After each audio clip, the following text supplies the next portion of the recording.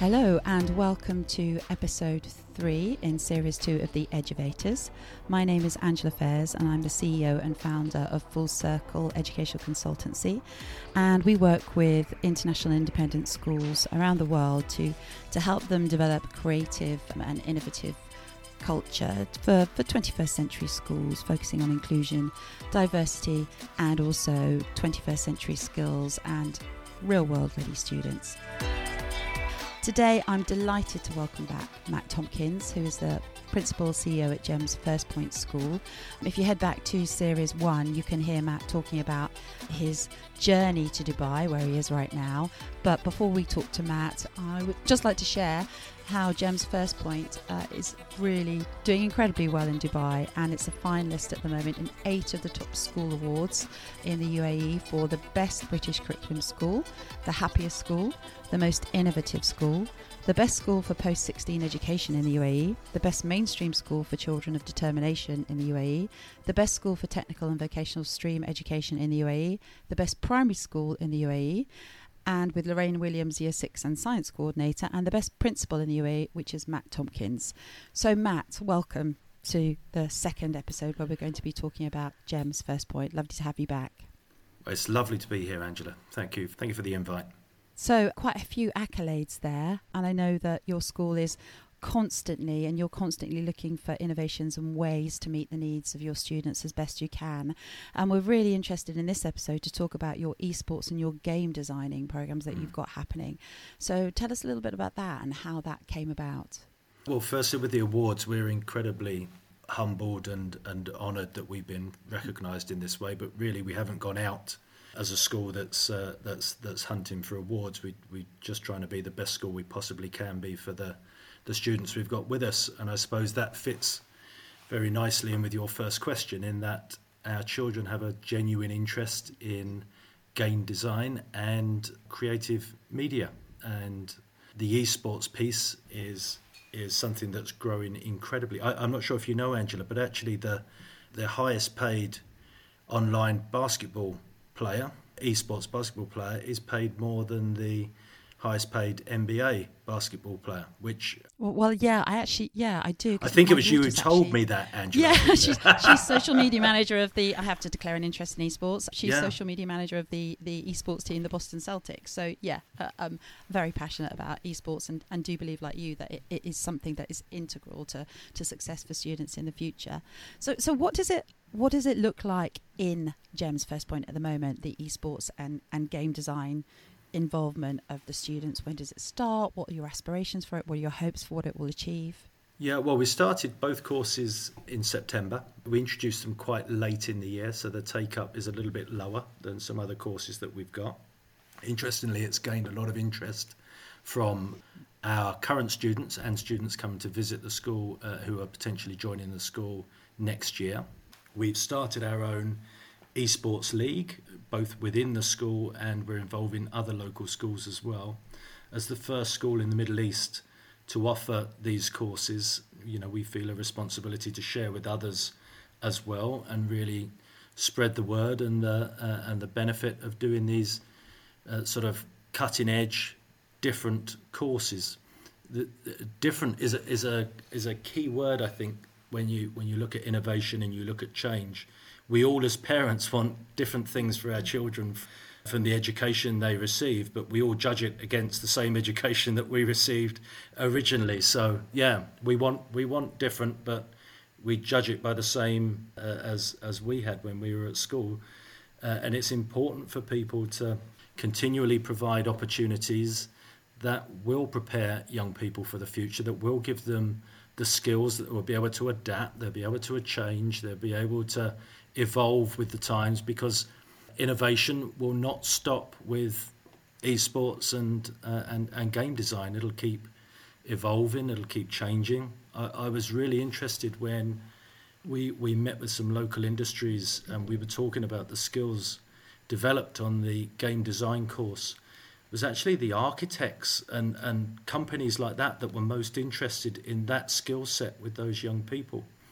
The thought that you could put a VR headset on and walk around your freshly designed house and move where the the coffee table was move where walls are, move where the doors are, make the toilet a bit bigger, a bit smaller, and do it all on a VR headset and save huge amounts of money for yourself, but also huge amounts of time for the architect's company, just by giving that very real experience that you can only get through somebody who can effectively create environments, create characters, create settings, which is exactly what that creative media course is about.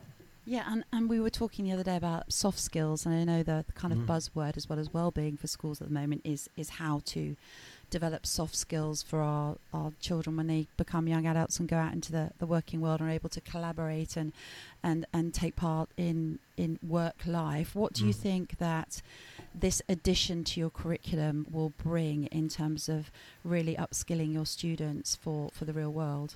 It continues the evolution of our curriculum. Our curriculum is not a set piece. So we actually start careers education at foundation stage 1. So providing different opportunities and new opportunities and being able to react and change with industry as the needs and wants of industry change is essential to the success of our curriculum and therefore the success of our children. We're incredibly proud of the internships that we offer and the scholarships that our students achieve when they go off to university. They go off to top universities, or they go into the world of work.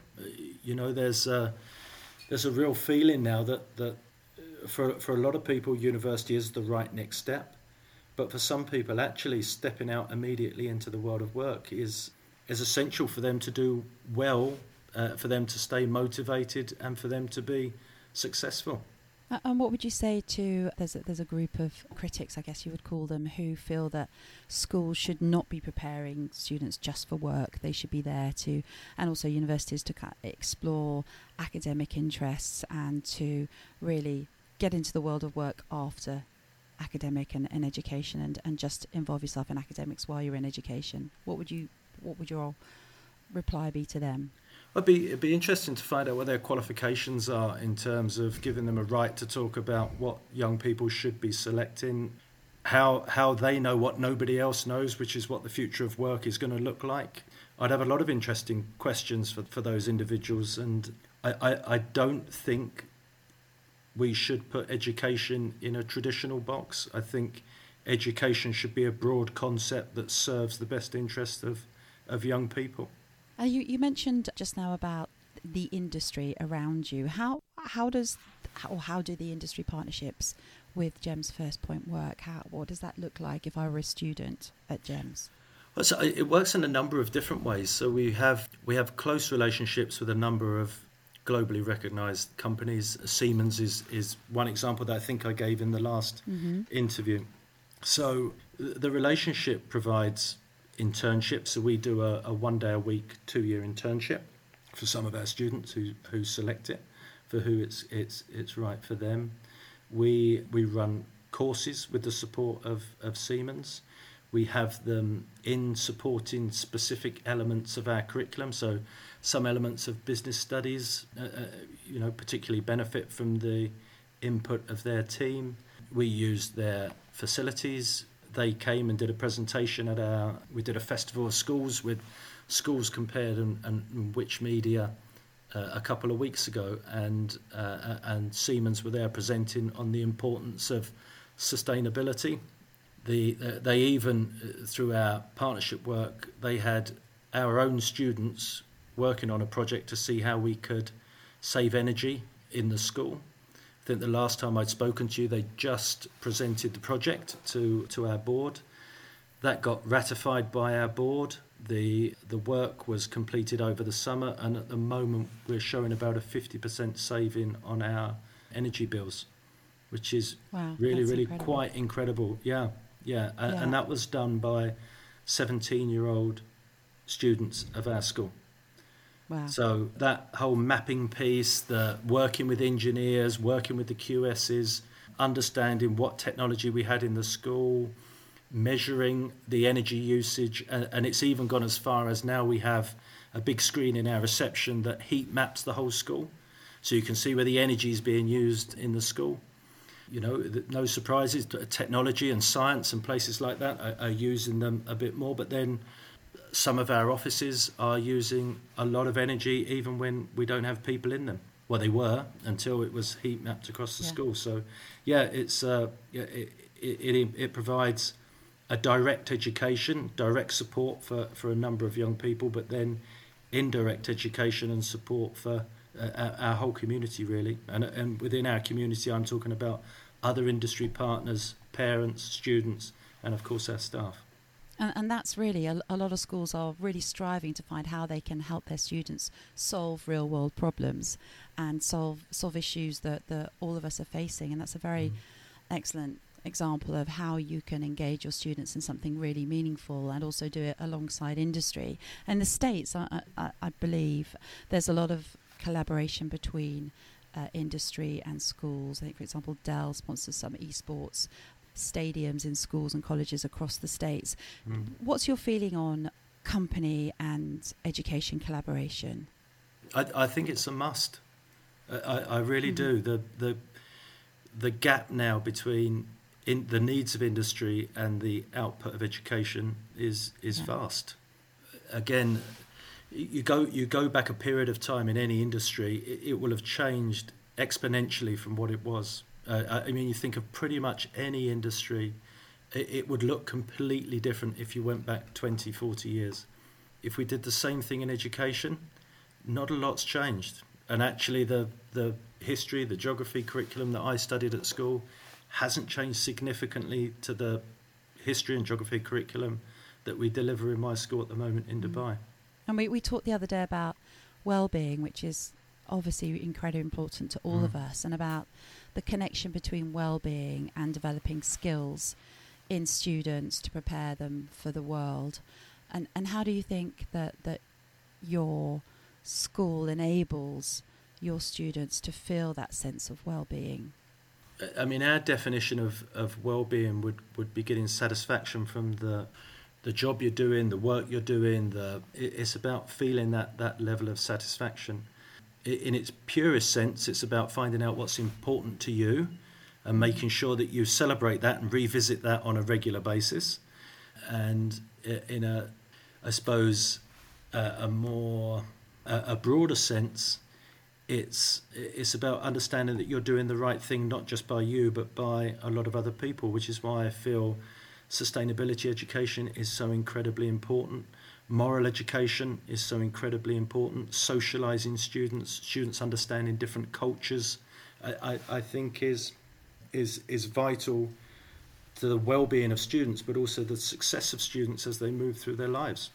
Yeah, and that understanding of different cultures, when we were, again, talked the other day about innovation and what does innovation need to thrive and to generate lots of different ideas.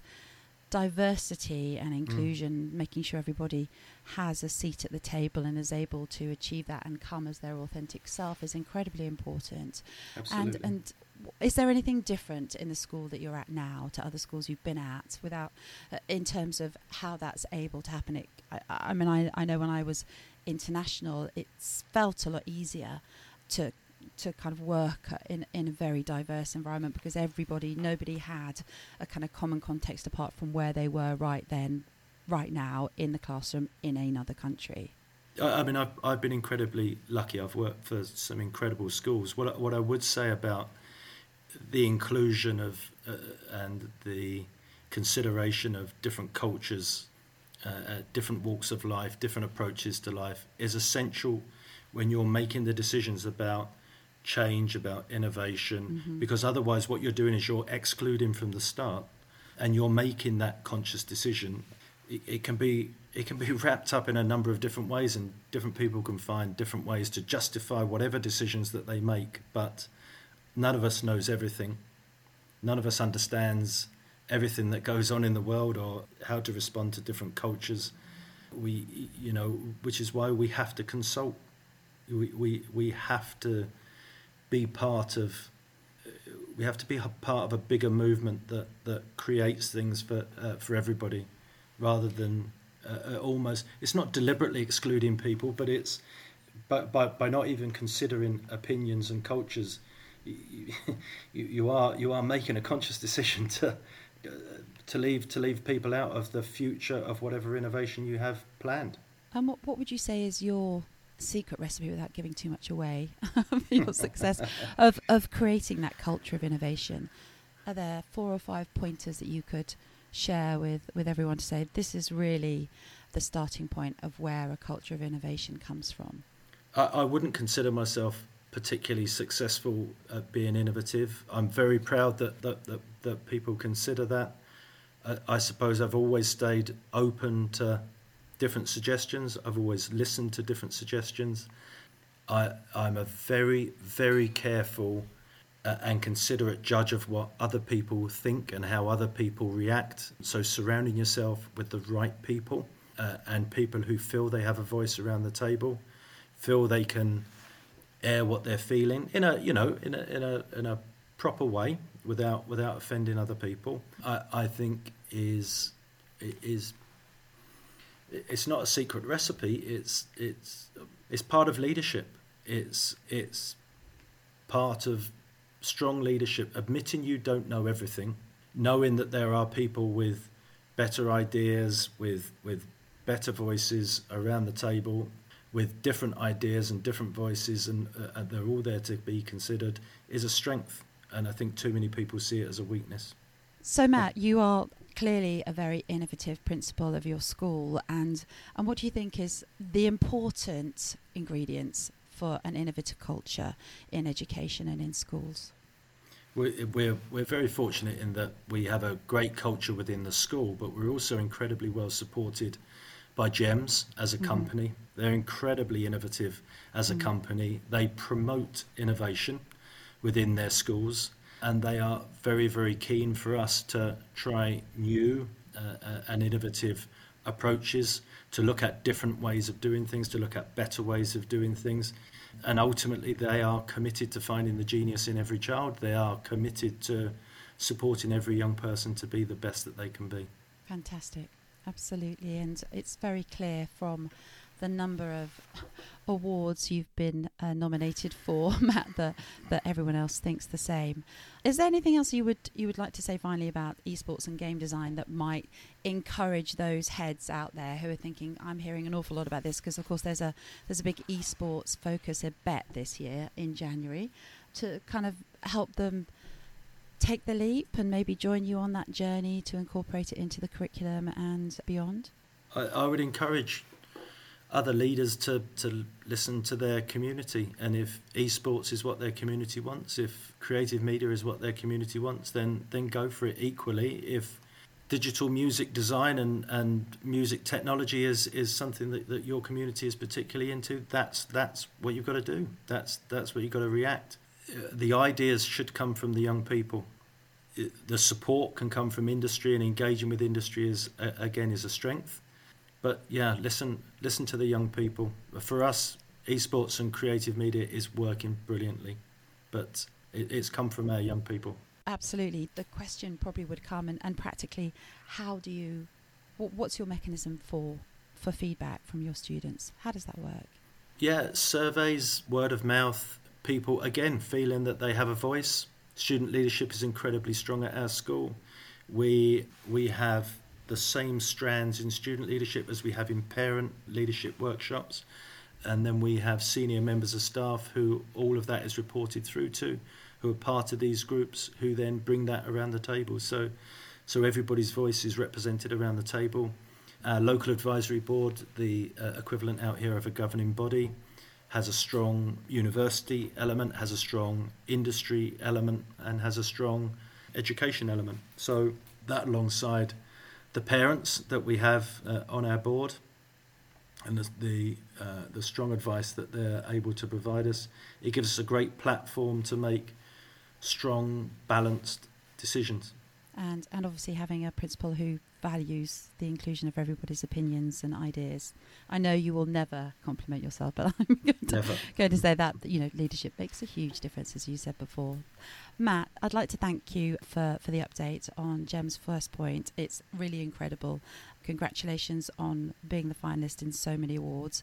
Also, congratulations on your initiatives in providing a really fantastic opportunity for your students to continue with success in your school and following your school and into future life. Thank you so much. I'm embarrassed. I'm going red this end of the phone line, but it's all down to our wonderful community and the wonderful work we're doing together. Thanks, Matt, and we'll be following your school and the award status with eagerness and hoping for the best. Thank you so much for joining us today. It's been a pleasure. Thank you. So that was Matt Tompkins, Principal and CEO at GEMS First Point in Dubai. Thank you so much, Matt, for coming on to this episode of the podcast. It was great to hear all about the esports and game design programme and just how innovative and cutting edge the course is. For more information about GEMS First Point, just visit gemsfirstpointschool-dubai.com or go onto Google and just search GEMS First Point Dubai and you'll find the school pretty quickly that way. And if you'd like to know more about future-proofing your school through strategic development, then contact Angela Fairs, our host, by visiting fullcircle-education.co.uk, or you can email her directly. It's angelafairs@fullcircle-education.co.uk. And if you haven't followed this podcast yet, then now really is the time to do so, because then when the next episode is released, you get a small notification just to let you know that it's available. So go and do that now. But in the meantime, thank you for listening to this episode, and we look forward to seeing you next time. Bye for now.